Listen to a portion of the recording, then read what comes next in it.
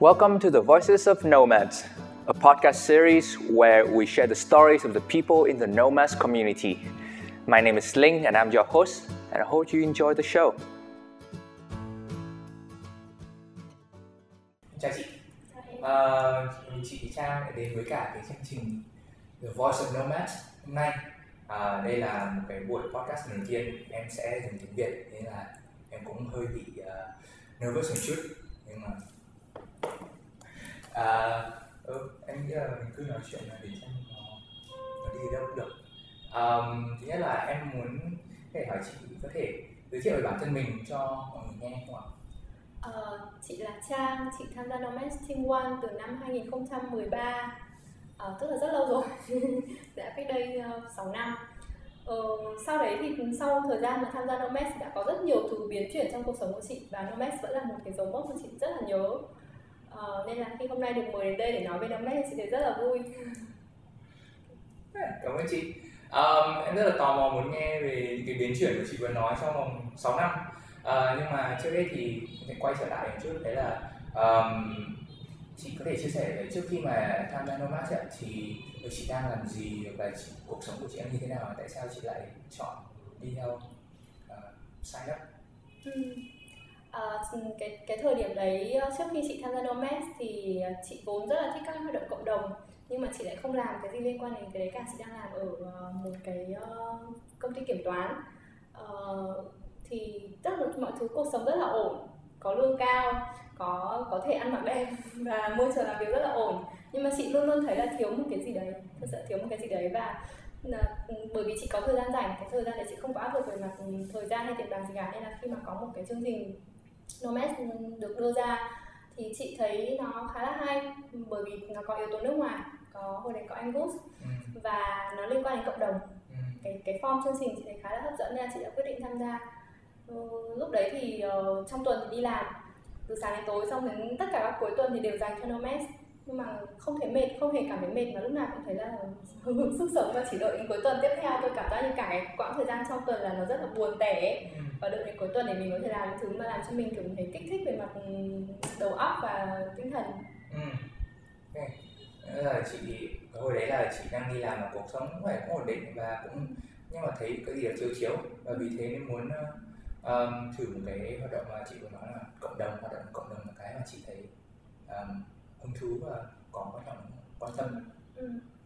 Thực ra hồi đấy thì là Nomads có làm việc, cái chương trình này là phối hợp giữa Nomads với cả CSDS của chỗ Anh Phương. Thì cái cộng đồng là nó ở cái khoản đấy thôi, chứ còn chủ yếu là chị, khi mà chị đặt cái chương trình thì chị biết là nó về khám phá bản thân ấy, và mình thấy là rõ ràng là mình đang thiếu một cái gì đấy mà mình không hiểu là mình thiếu gì. Thì có một cái cơ hội để mình tìm hiểu về bản thân mình và làm những thứ nó có tính chất xã hội một chút, thì chị thấy rất là hay.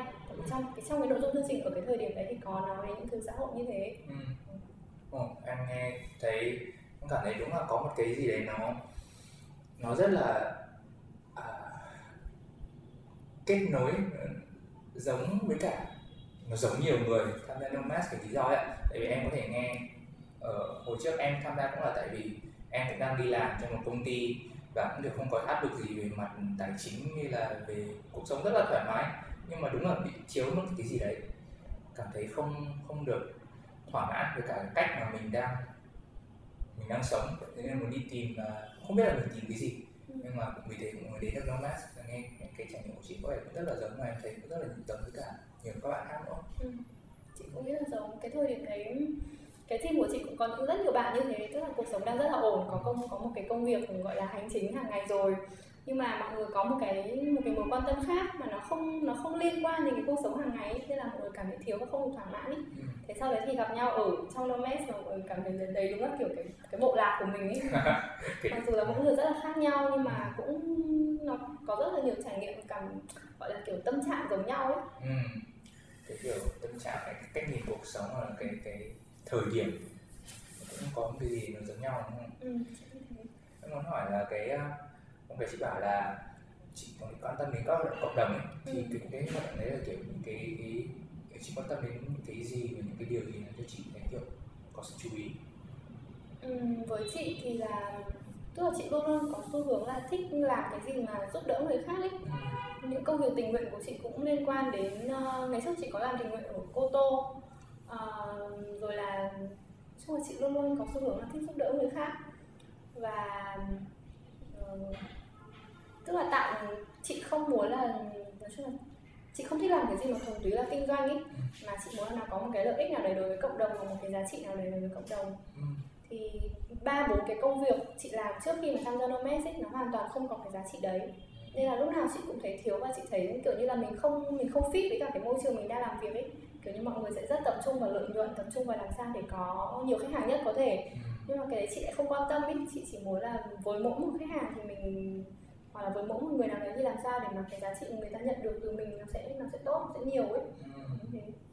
Tạo được một cái ảnh hưởng tích cực gì đấy từ công việc mình đang làm, không nhất thiết là mình làm cái gì, nhưng vấn đề là mình có một cái impact, và cái việc mà lợi nhuận với cả tài chính nó không phải là cái mục tiêu hàng đầu.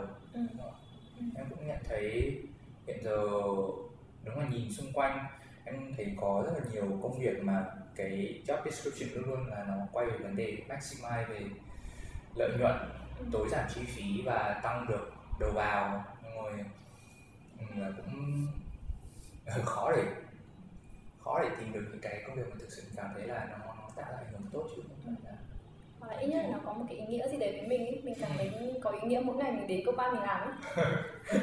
Gọi là mỗi ngày đến như là vui, như là được đến Nomads. Em muốn hỏi cái trải nghiệm của chị bảo là kiểu cứ cả tuần đi làm xong rồi cuối tuần thì rất là mong chờ đến cái trải nghiệm của hồi đấy ở team 1 của chị là như thế nào?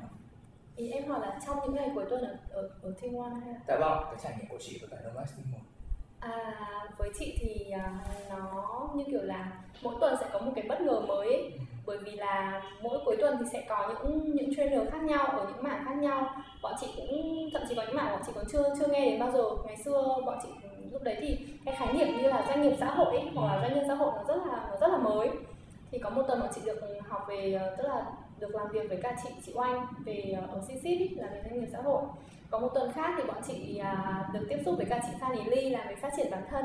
Tức là cứ mỗi một tuần nó lại có một cái bất ngờ, và mỗi một tuần thì cái task của team nó cũng khác nhau ấy, cái nhiệm vụ của mọi người làm trong cái tuần này nó cũng khác. Thì nói chung là cứ kiểu hết tuần này sẽ đợi chờ xem tuần sau sẽ có gì mới này, rồi là sẽ tức là cuối tuần thì sẽ có cái bài reflection, mọi người sẽ viết lại những cái mình đã học được ấy. Thì riêng cái thời gian để ngồi xuống viết lại những cái reflection đấy nó cũng cho mình một cái cảm giác rất là dễ chịu, rất là hạnh phúc ấy, vì mình đã học được và mình cảm thấy thực sự là sau mỗi tuần mình lại phát triển hơn một chút so với mình trước đấy. Đấy là một cảm giác đối với chị, nó rất là dễ chịu, rất là thích ấy. Chị rất thích là mình giỏi hơn lúc này. Là luôn luôn nhận được cái kiến thức mới, và đặc biệt là những kiến thức mà mình kiểu còn chưa biết là mình không biết, hay là kiểu nó là một cái ngạc nhiên, đúng không? Với lại là các cái đấy nó đều có kết nối với một cái gì đấy bên trong của mình. Tức là có thể trước mình chưa khám phá ra, nhưng khi mình được tiếp xúc rồi thì mình biết là nó thực sự nó chạm vào một cái gì đấy bên trong mình ấy. Chị còn nhớ có một buổi ngày xưa bọn chị học với cả bên Donkey Bakery. Cái cảm giác của chị khi mà nghe bác ấy nói về doanh nghiệp của bác ấy, mà chị cảm thấy như là chị sắp sửa khóc ở đấy đến nơi ấy, bởi vì chị rất xúc động. Đó là một thứ mà chị rất thích từ trước đến giờ, nhưng chị không biết gọi tên nó, chị cũng không biết nó là như thế nào. Nhưng mà đúng là khi nghe bác ấy nói, và khi nghe cái câu chuyện của bác ấy làm việc ở cái Donkey Bakery như thế, thì đúng là nó kết nối với một cái phần nào đấy trong mình thấy rất xúc động. Và đối với chị thì sau khi mà chị tham gia Nomads xong thì chị hồi đấy chị rất là thích doanh nghiệp xã hội, và chị cũng apply để làm việc ở CCIP một thời gian làm việc doanh nghiệp xã hội. Đấy là một cái trải nghiệm làm việc mà chị rất là thích. Em sẽ muốn hỏi chuyện với chị một chút về CCIP nữa. Thấy tò mò, nhưng mà em muốn quay lại một chút về cái câu chuyện về Donkey Bakery, để có thể có những người nghe mà không biết, chưa biết về cái tổ chức này, thì chị có thể giới thiệu qua Donkey Bakery họ là ai, họ làm cái gì, và cái câu chuyện nó chạm vào cái chị thì nghĩ là Donkey Bakery rất quen thuộc với Nomads, tại vì là chị nhớ là Nomads có 3 hay 4 team đầu tiên là có làm việc cùng với Donkey Bakery. Thì đấy là một cái gọi là một cái xưởng làm bánh, mà nhân viên ở đấy sẽ là các bạn khiếm thính và khiếm thị. Nó ở trên Tây Hồ, và tức là cái sản phẩm do các bạn ấy làm ra, và cái chi phí nó sẽ được quay lại để giúp các bạn ấy có cơ sở vật chất để học này, để ở đấy và để tiếp tục học cái nghề làm bánh đấy. và bọn chị có đến thăm xưởng thì chị rất là ấn tượng là hai bác bếp trưởng ở đấy thì đều là người khiếm thính. Và nhưng mà tất cả mọi người làm việc rất là hài hòa với nhau, mặc dù không phải là không thể giao tiếp bằng cách nói chuyện như mình ý, mà mọi người làm việc rất là hài hòa và rất là nhẹ nhàng, rất là tôn trọng nhau, và sản phẩm của họ rất là ngon. Cũng chị thấy là cũng hay mang đi bán ở các cái hội chợ của các trường quốc tế rồi các thứ ấy. Chị cũng thấy nhìn thấy mấy lần. Thì cái câu chuyện của bác, thực sự chị quên mất tên bác ấy rồi. Bác ấy có chia sẻ là cái thời gian bác ấy gây dựng cái đăng ký bakery đấy như thế nào này, rồi nó gặp những cái khó khăn gì này, rồi là bác ấy có chia sẻ là khi mà làm việc với những người khiếm thính ý, thì có những cái nó khó khăn mà chị nghe những khó khăn đấy thì rất là bất ngờ, vì bình thường chị không nghĩ nó lại là như thế. Và như bác ấy bảo là lúc nào khi mà bác nhìn thấy các cái sản phẩm nó được làm ra rồi thì bác thấy rất là tự hào và kiểu thấy xúc động ấy, và mọi người, cái cuộc sống của mọi người nó cũng tốt lên hàng ngày ấy. Nên là khi chị nghe câu chuyện đấy chị thấy rất là hay. Nó cũng giống như là chị nghe nó cũng khá là giống như câu chuyện của cô Tô mà hồi tổ chức ở cái Chula đấy, nó cũng như thế. Mặc dù là bác đấy thì kể chuyện không hay bằng anh Jim Phạm, nhưng nó cũng có cái xúc động như thế. Khi mà người ta làm một cái việc ngoài một cái việc mà nó có giá trị xã hội, có tác động lên mọi người, làm cho cuộc sống của mọi người tốt hơn ấy, thì cái câu chuyện người ta rất hay. Có phải là chị gặp chú Mark ở bên Đăng Ký Bakery đúng không ạ? Chú người Đức, cái tên họ là Mark Stanford gì đấy. Em không thể đọc được cái câu đấy.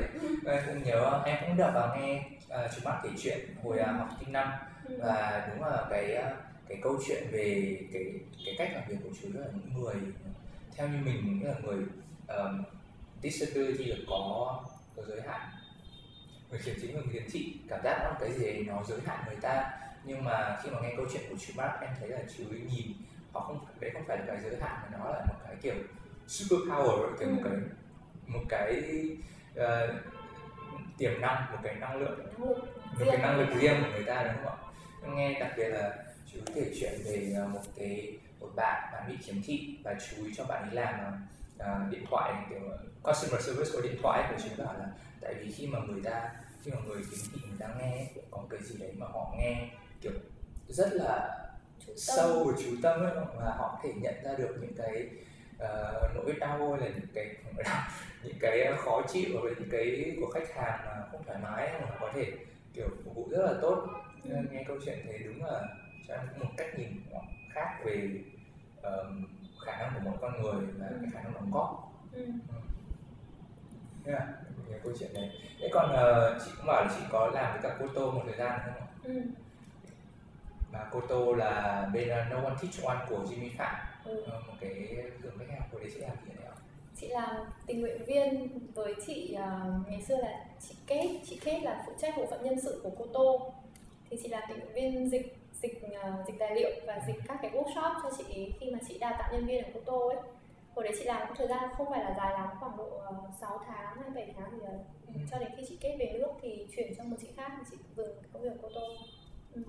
Chị cũng đi làm full time hẳn nên cũng bận hơn. Cool.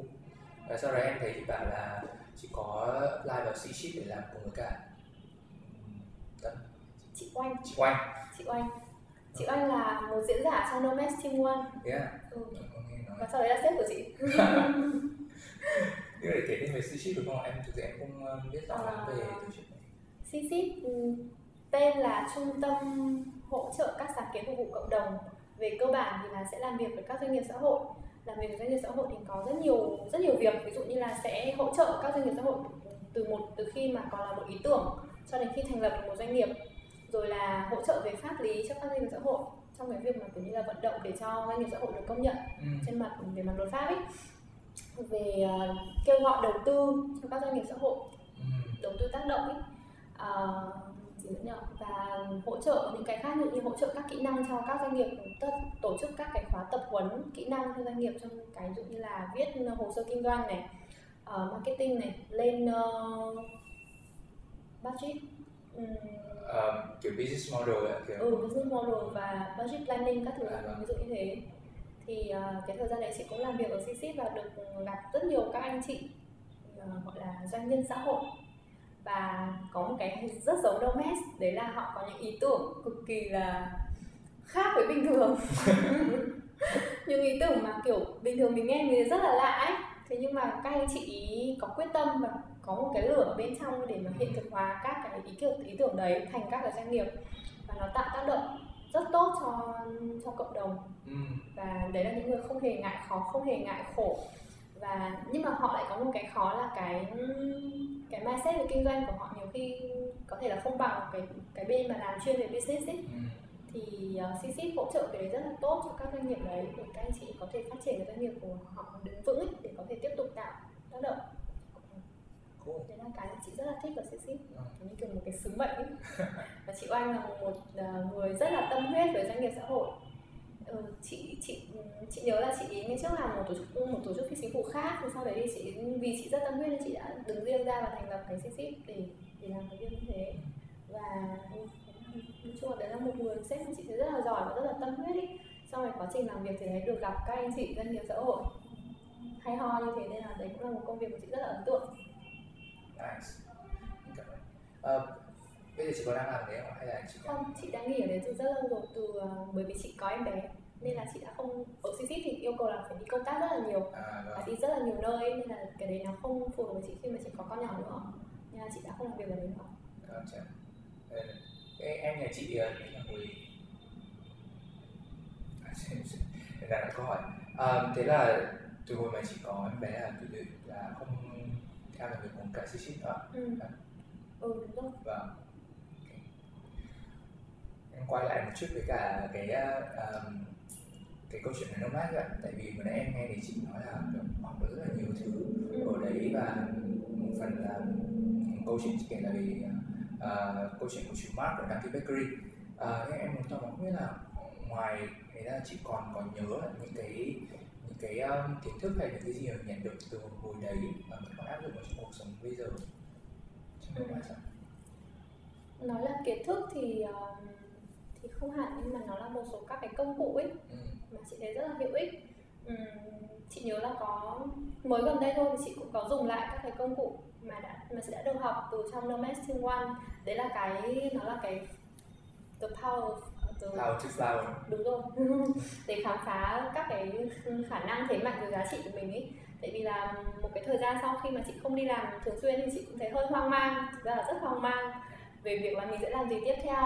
Thì chị nhớ là cái hồi đấy làm cái bông hoa đấy nó rất là hiệu quả với chị, và chị đã nhờ các anh chị ở trong Nomad Team One cùng ngồi làm lại cái đấy với chị một lần nữa để chị ra được với chị, tức là cái hiện trạng bây giờ của chị, cái bông hoa bây giờ của chị nó như thế nào, thì nó vẫn là một cái công cụ rất là hiệu quả.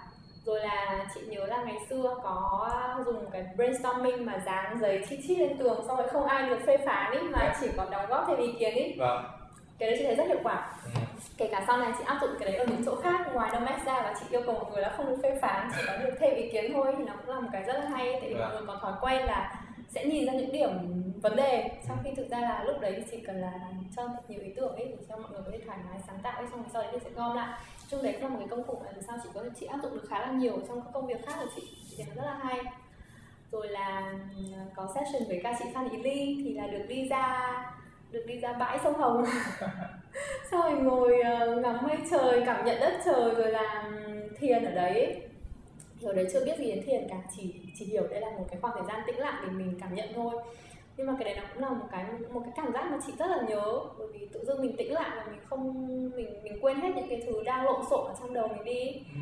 Thì dần dần mình practice cái đấy nhiều hơn thì nó rất giúp ích cho mình. Và sau này khi mà thiền phát triển rồi, thiền được phổ biến hơn ý, thì nó trở thành một cái quen thuộc hơn. Chứ còn ngày xưa thì cái đấy chưa được biết đến nhiều, thì nó là một cái vừa lạ mà vừa rất là hữu ích với chị. Chị rất là nhớ. Thế là có những cái kiểu cái toolkit, những cái mà có thể gọi là kỹ năng để có thể áp dụng được, tức là tại vì đúng như chị nói, cái brainstorming em thấy là có thể áp dụng được bất kỳ ở đâu. Chỉ cần có những cái principle là không đánh giá ý tưởng và số lượng nhiều hơn chất lượng, mà ý tưởng càng crazy kệ cứ cho vào, cũng dẫn đến rất là hữu ích ở rất là nhiều trường khác nhau. Em thấy thiền cũng là một cái practice mà em cũng mới khám phá ra trong thời gian gần đây thôi, là nó rất là thích tham gia, thực sự cảm thấy nó giúp đỡ cho cuộc sống hàng ngày. Cool. Cái nữa chị cũng chia sẻ mà em cảm thấy rất là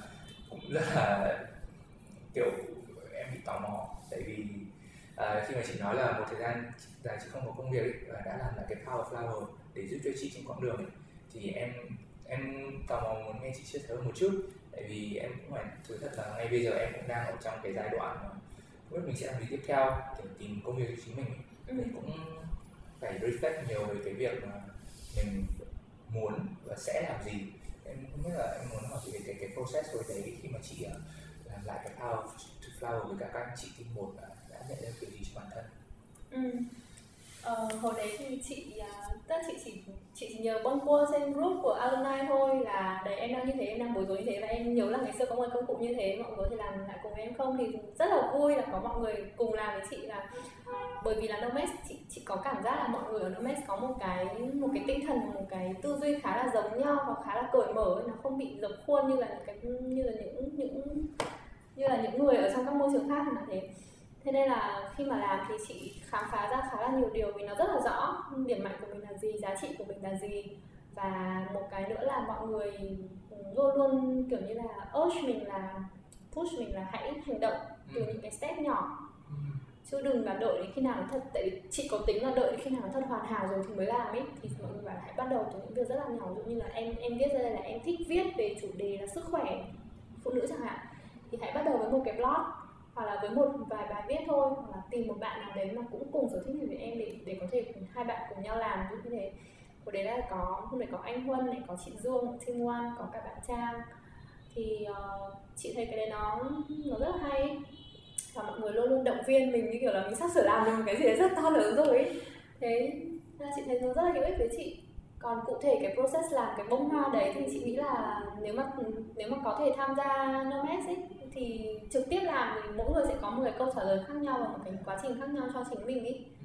Một cái nữa mà chị rất thích, mà nó rất là đúng là một cái dấu mốc với chị, là cái việc mà chị tham gia Nomads nó bắt đầu cái quá trình mà chị tìm hiểu về bản thân mình sâu và nhiều hơn trước đấy rất là nhiều. Vì ngày xưa thì mình chỉ chấp nhận là cái con đường của mình là như thế, đi học xong rồi đi làm xong sẽ có gia đình và có con vân vân. Thế nhưng mà Nomads nó mark cho chị một cái dấu là mình chưa biết nhiều về bản thân mình như mình nghĩ, và có rất nhiều cách để mình có thể tìm hiểu. Và khi mà mình đã hiểu được mình rồi ấy, thì mình mới có thể làm những thứ bên ngoài nó tốt được ấy. Còn không thì mình sẽ rất dễ rơi vào hoang mang, không hiểu tại sao lại như thế.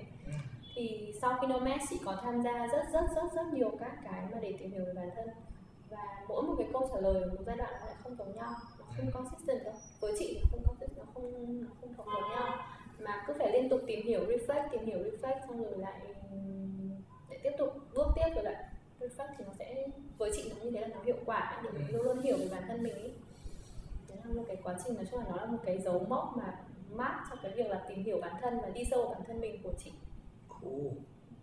Em có thể nói là đối với em cũng thế.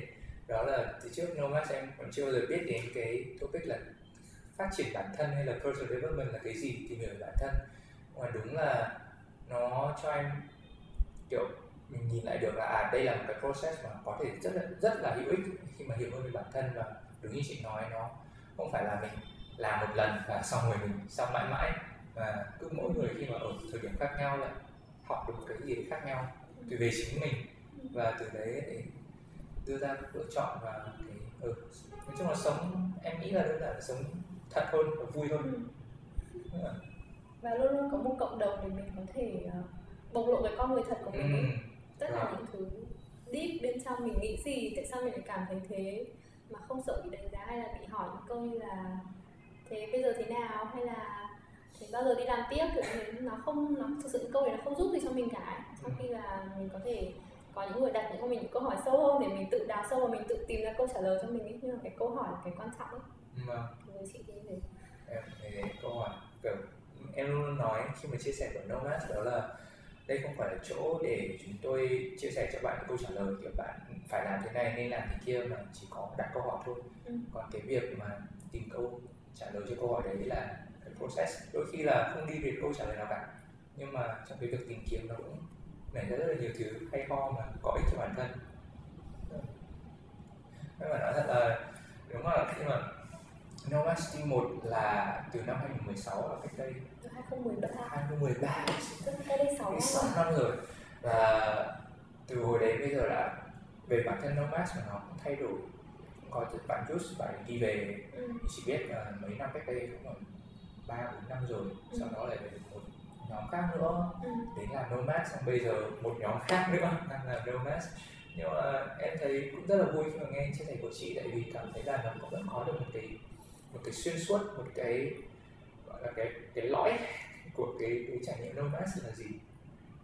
Chị cũng thấy là nó vẫn còn, tức là vẫn giữ nguyên cái tinh thần như thế. Có thể là có một vài điểm khác đi, những người mới đến và những người cũ đi rồi, nhưng cái tinh thần nó vẫn là như thế. Và kiểu cái không khí của cái team Nomad nó vẫn là một cái không khí của những đứa hơi tức, kiểu hơi lý tưởng một chút, và đi tìm một cái gì đấy trong mình ấy, và tìm hiểu thêm về con người mình, tức là quan tâm đến việc là tìm hiểu sâu về con người mình ấy. Lúc nào cũng chúc chị thấy cái bầu không khí nó vẫn như thế, nên là lúc nào khi mà quay lại Learning Hub hay là nói chuyện lại với những người Nomad, chị vẫn thấy kiểu như là mới gặp hôm qua ấy. Mặc dù có thể rất lâu rồi chưa gặp. Và vẫn có kiểu cùng mindset thì cùng kiểu em thấy là cái môi trường ở đây nó không phải ở đâu cũng có được một cái môi trường mà như chị nói vừa nãy là mọi người không đánh giá là mình có thể là con người thật, dù con người thật của mình đang ở giai đoạn nào trong cuộc sống cũng đều rất là được qua con người chào mừng, không cần phải thế này phải thế kia. Chị nghĩ, tức là chị mong là cái Nomads này nó có thể đến được với nhiều người hơn ý, và càng sớm càng tốt, càng trẻ càng tốt ý. Tại vì là với chị thì lúc đấy là chị đã 20 mấy nhỉ, 20, 23 là cũng chưa phải là muộn lắm, nhưng mà nếu mà nó càng sớm, tức là cái việc mà khám phá bản thân mình, đi sâu vào con người mình càng sớm ấy, tức là có thể nó sẽ là những cái stage khác nhau, có thể là nó chỉ khám phá những thứ cơ bản thôi, ví dụ như là giá trị của mình là gì, mình quan tâm điều gì, chứ mà càng sớm càng tốt thì con đường mình tìm ra nó sẽ càng rõ hơn, sớm hơn ấy, và có nhiều cơ hội để thử và sai, trải nghiệm hơn. Chị mong, chị vẫn thích là Nomads có thể đến được với rất nhiều người, đừng bao giờ thôi làm Nomads cả. Ok, hy vọng là sẽ luôn có những người step up để mang Nomads đến cả nhiều người hơn. Vừa nãy em nghe người chị có chia sẻ là chị có em bé, em tò mò không biết là liệu Nomads có giúp gì trong cái việc mà có Em biết câu trả lời nên em mới hỏi đúng không? Không, em tò mò thật em hỏi. Chị quen anh chồng chị ở một cái workshop của một chị khác của Nomads, cũng Team One tổ chức, mà workshop nó có tên rất là lãng mạn, đấy là tình yêu đích thực có hay không. Anh ấy hôm đấy là người con trai duy nhất ở trong cái buổi hôm đấy, thì là bọn chị đến tham gia thôi, và sau đấy thì cũng chẳng hiểu nào mà lại date với nhau, và sau đấy một thời gian thì là kết hôn, có con. Chị thấy khá là buồn cười, rất là hay. Muốn biết gì thêm không? Thực ra câu hỏi của em là liên quan đến kiểu cách chị với cả con chị, nhưng mà cháu bé. Nhưng mà em thực ra em không biết cái câu chuyện đấy đâu nhá. Em có nghe nói là ở Nomads sẽ có một số đôi. Em một đứa em là một, nhưng mà em chưa biết cái câu chuyện đấy đâu ạ. Và chị có kể thêm rồi đấy. Anh quý chị. Thế còn về cả cái bạn, tên bạn là gì ạ? Chị đã có 2 con. Một bạn là An Vi, một bạn là Châu Anh, một đứa 4 tuổi, một đứa 2 tuổi. Em thấy chính xác là em muốn hỏi ví dụ như là chị có thể ở trong Nomads chẳng hạn có những cái gì mà có thể chia sẻ với lại các con mình, thậm chí ở cái độ tuổi bây giờ. Tại vì vừa nãy em rất là tò mò thôi, tại vì vừa nãy có một cái chị cũng bảo là nếu mà tiếp xúc với Nomads sức sớm ấy thì càng tốt, tại vì trong mỗi giai đoạn đời nó sẽ có một cái khác nhau để khám phá. Và cũng một cái podcast trước em nói chuyện với bạn Saria, bạn ấy cũng đề cập đến những cái gì mà bạn biết Nomads và cũng áp dụng với cả các bạn trẻ mẫu giáo mà bạn ấy dạy. Nhưng mà với theo trải nghiệm của chị thì sao, để có những cái gì mà để chia sẻ với con mình, và cái gì còn chị còn thấy có thể bổ ích? Chị chưa nghĩ đến cái này, chị chưa nghĩ đến cái này bao giờ, bởi vì là, nhưng mà chị nghĩ nó cũng có những cái liên quan nhất định ý, bởi vì là chị biết là, bởi vì khi mà chị đã tham gia Nomads thì chị biết là mọi người rất là khác nhau, rất là đa dạng, và mọi người có một cái kiểu như là authentic self ấy, không ai giống ai cả. Nên là chị luôn luôn muốn là con chị có điều kiện để tìm hiểu và để khai phá cái authentic self của nó, thay vì là làm theo số đông hoặc là làm theo một cái khuôn mẫu nào đấy. Thì và chị luôn tin là mỗi người nó sẽ có một cái authentic self như thế, một số hệ giá trị, một số tài năng, và mọi người cần được ở trong cái môi trường để có thể phát huy tối đa cái khả năng thực sự của mỗi người. Thì chị cũng chỉ rất là tôn trọng cái đấy, và tìm cách để cho con mình có một cái môi trường thoải mái để nó bộc lộ chính nó thôi. Chứ chị không không có một cái bí kíp hay là cái gì liên quan đến con nhiều. Thế còn chị thấy là với chị thì cái việc mà có con nó là cũng là một cái bước ngoặt đối với chị trong cái việc phát triển và tìm hiểu bản thân ấy. Bởi vì là khi mà chị có con xong thì tất cả những cái gì khó chịu hay những cái gì mà tổn thương từ bé ấy, nó sẽ hiện ra ngay trước mắt trong cái tương tác của mình với con. Bởi vì đứa trẻ con nó rất là vô tư và nó không phản kháng, nên là lúc đấy vô hình chung là mình trở thành người có quyền lực. Nên những cái gì xấu xa hoặc là những cái gì mà mình áp đặt ấy rất dễ, hoặc là những cái thời điểm mà tâm trạng của mình xuống ấy, mình rất dễ là mắng con này, hoặc là nói những cái mà ngày xưa mẹ mình đã nói với mình như thế và mình rất là ghét, nhưng tự dưng nó bộc phát ra. Thì với chị cái việc có con nó lại là một cái dấu mốc tiếp theo để chị tìm hiểu về những cái bên trong của mình ấy. Tại sao mình nói với con như thế, tại sao mình lại cảm thấy thế này, tại sao mình lại khó chịu như thế kia với những cái hành động của nó, và mà nó đi ngược lại với cái giá trị của mình trong việc mình dạy con. Thì cái đấy giúp chị là lại tiếp tục phải reflect và học hỏi về chính mình để làm sao để mà có thể tạo một cái môi trường mà con mình tin tưởng vào mình này, và nó có thể thoải mái bộc lộ chính nó. Thì chị vẫn đang học cái đấy, chưa tốt nghiệp. Nhưng mà nó cũng là một cái hành trình rất là vui ý, khi mà cảm thấy là mình cũng lớn lên cùng với con mình ý. Mỗi một tuổi nó lại khác và mình cũng khác đi nữa. Em thấy thực sự rất là xúc động khi mà nghe những lời chia sẻ đấy.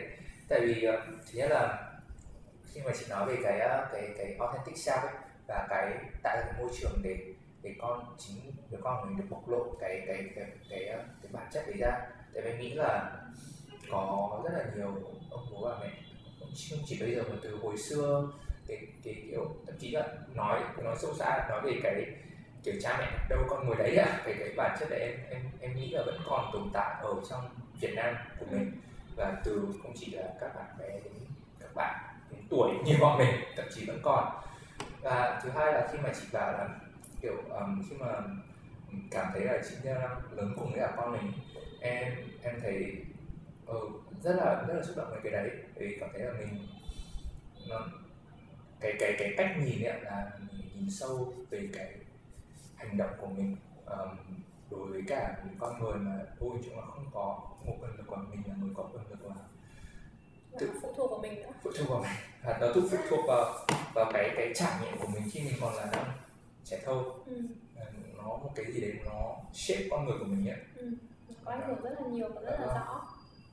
Em thấy đấy là một cái process, đúng như chị nói là thực ra em nghĩ là cái process đấy sẽ không bao giờ kiểu tốt nghiệp ấy, nó sẽ là kiểu cứ thế thôi, nhưng mà sẽ có những điểm mà mình thấy hài lòng với cái performance của mình, có những thời điểm mình thấy lại fail rồi. làm lại học lại, thường xuyên là như thế. Vâng, cái con đường học mà không bao giờ kết thúc, đúng không ạ? Nhưng mà được ở trên con đường đấy là cũng là hạnh phúc rồi. Em tin là như thế. Chị thấy rất là vui. Cool. Và em rất là mừng cho các bạn, cho hai bạn của chị. Cảm ơn em. Chị nghĩ chỗ nào cũng sẽ thắc mắc đây, nhưng mà cũng sẽ vui ấy. Dạ. Cool. Thế quay điểm một chút, thế ngay sau khi mà Nomads kết thúc ấy, thì chị có nói là chị tham gia vào CC trong một thời gian không ạ? Ngay sau đấy thì chị đi, thực ra không phải là ngay sau khoảng mấy tháng thì chị chuẩn bị hồ sơ các thứ và chị apply vào CC khi mà có một cái vị trí tuyển ấy. Thì chị làm việc ở CC. Vâng. Xong rồi chị còn nói là em đoán cái CC đấy là cũng là khoảng một thời gian đầu tiên trong vòng từ 6 năm từ hồi Nomads kết thúc đến bây giờ, và chị bảo là còn rất nhiều xảy ra, có rất nhiều thứ xảy ra trong vòng thời gian đấy. Với chị thì có rất nhiều thứ xảy ra, nhưng mà có thể bên ngoài nhìn thì nó sẽ không có các cái gọi là thành quả hay cái gì rõ cả. Tại vì là thời gian đấy chủ yếu là chị, sau khi mà chị kết thúc làm việc ở CC thì chị cũng có một số công việc khác. Chị làm việc ở trường của con chị, về trường mầm non giáo dục, nhưng mà phần lớn thời gian là chị dành để tìm hiểu bản thân và phát triển bản thân. Bởi vì với chị thì cái thời điểm đấy chị coi việc làm mẹ là một việc rất là quan trọng và cần phải dành nhiều thời gian hơn, ưu tiên hơn các việc khác. Nên chị xếp lại các cái thứ công việc để lại sau. Bây giờ chị mới bắt đầu quay lại, gọi là ra ngoài xã hội, không phải ra ngoài xã hội, nhưng mà bây giờ chị mới thực sự quay lại với công việc một chút, những thứ mà nó gọi là không liên quan đến con cái nữa. Thế còn cái thời gian đấy thì chủ yếu là chị để dạy con này, chăm sóc con và tìm hiểu cái bản thân mình trong cái quá trình làm mẹ đấy. Đấy là thời gian mà chị học được nhiều thứ nhất. Sau khi Nomads, chị có đi học rất nhiều khóa học khác nhau về phát triển bản thân, trong cái thời gian mà mấy năm đấy, nói chung là thời gian để kiểu như là quay vào bên trong ấy và để tìm hiểu về chính mình ấy. Sau khi đã được khai phá rồi Nomads, chị nghĩ là khi bây giờ nhìn lại thì thấy là chị cần có cái khoảng thời gian như thế, cái khoảng thời gian nó không bị cuốn theo những công việc bên ngoài mà vào bên trong mình. Và sau khi mà kiểu như là có một thời gian tích lũy nhất định rồi ấy, thì bây giờ chị cảm thấy sẵn sàng hơn để mà bước ra ngoài và làm những cái việc mà nó kiểu như hướng ra ngoài nhiều hơn. Vâng, cool. Em nói từ bây giờ thì bảo là chị đã cảm thấy sẵn sàng là ít nhất là tích lũy đủ cho đến bây giờ để bước ra ngoài là để là những người khác. Không biết là chị đã có cái định hướng nào chưa, hay đang làm cái gì chưa, hay là vẫn đang kiểu vẫn tìm? Thực ra luôn luôn tìm. Bây giờ thì đã có một số thứ mà nó firm, nó chắc hơn ở trong mình rồi ấy. Là chị rất quan tâm đến chủ đề sức khỏe của phụ nữ, sức khỏe well-being của phụ nữ ấy. Có những thứ liên quan đến chăm sóc về mặt tinh thần cho phụ nữ, cũng như là các mẹ sau sinh này, rồi là những thứ liên quan đến kinh nguyệt của con gái. Rồi là chị thì muốn là, tại vì là cũng từ mình trải qua thôi, mình thấy là khi mà mình bắt đầu lớn lên một chút thì mình không được hiểu rõ, không được là không, tức là không gọi là không được well equipped về những cái thứ liên quan đến sức khỏe và tinh thần của chính mình ý. Và sau này nó có rất nhiều thứ ảnh hưởng, nên là chị muốn là nếu có thể thì mình sẽ làm một cái gì đấy liên quan đến cái mảng này để có thể giúp các em gái. Chị thì chị thích làm việc với các em ở cái tầm tuổi khoảng từ 13 đến 21 ấy. Thì cái giai đoạn này có rất nhiều sự thay đổi, để kiểu như là assist các em trong các cái giai đoạn đấy liên quan đến các cái thay đổi về thể chất, rồi thay đổi về tinh thần, chủ yếu là các em gái trong cái thời điểm đấy. Bởi vì là chị thấy là thực ra con gái rất là quan trọng, phụ nữ rất là quan trọng. Vì phụ nữ mà khỏe mạnh và vui vẻ thì con cái sẽ khỏe mạnh vui vẻ, gia đình sẽ khỏe mạnh vui vẻ, nên là phụ nữ rất là quan trọng và cần được quan tâm. Dạ vâng. Em rất là em ủng hộ hoàn toàn. Cái nghĩa là sức khỏe về tâm lý và thể chất của mình cho các bạn độ tuổi từ 13 đến 21. Và thế thì cũng bây giờ chị đang là personal project hay là chị đang kiểu nó vẫn đang là một cái personal project của chị cũng mới bắt đầu lại thôi. Bắt đầu việc là sau một thời gian chị đã tìm hiểu, đọc sách và cũng đi học rất là nhiều các cái workshop liên quan đến cái chủ đề đấy. Thì bây giờ chị bắt đầu shape được là mình muốn làm, cụ thể là mình muốn làm cái này là cái mình muốn đưa ra, các cái chủ đề mà mình sẽ deliver trong thời gian tới. Chủ yếu hiện giờ nó vẫn là một cái dự án cá nhân của chị, và chị cũng muốn là sẽ có vũ trụ sẽ đưa đến một ai đấy để có thể làm việc cùng với chị, và sau này có thể làm một cái gì đấy nó rõ ràng hơn, như kiểu workshop hoặc là một cái dự án dạy giáo dục gì đấy nó dài hơn một chút. Bây giờ nó vẫn đang rất là mới, nhưng mà chị rất là háo hức với nó, bởi vì đấy là một cái chị rất là thích và cũng đã chuẩn bị cho nó đến lúc mà có thể cho nó ra ngoài. Cool. Chị vừa chia sẻ đấy ở trên mạng internet, và hy vọng là vũ trụ sẽ lắng nghe được qua một người bạn nào đấy đang lắng nghe. Cứ đến là với chị Trang. Ok. chị vẫn nghĩ là Nomads có thể sẽ có một người nào đấy như thế, cũng thích cái chủ đề như thế, hoặc là có thể hỗ trợ chị trong cái này. Cool. Ok, thank you chị Trang hôm nay đi chia sẻ những cái trải nghiệm và câu chuyện của chị.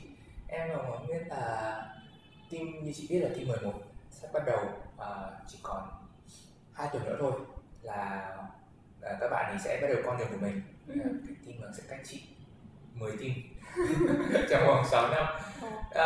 Chị có muốn chia sẻ một cái lời gì, hay một lời chúc hay là một lời khuyên hay nói bất kỳ cái gì với cả những bạn team 11 được không?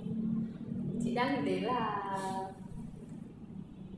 không phải là lời khuyên, nhưng mà chị chỉ muốn nói là cái con đường khám phá bản thân mình là một con đường cực kỳ vui và rất bất ngờ, nên là hãy enjoy nó. Thế thôi. Ok, thank you chị. Cảm ơn em. Chị Trang.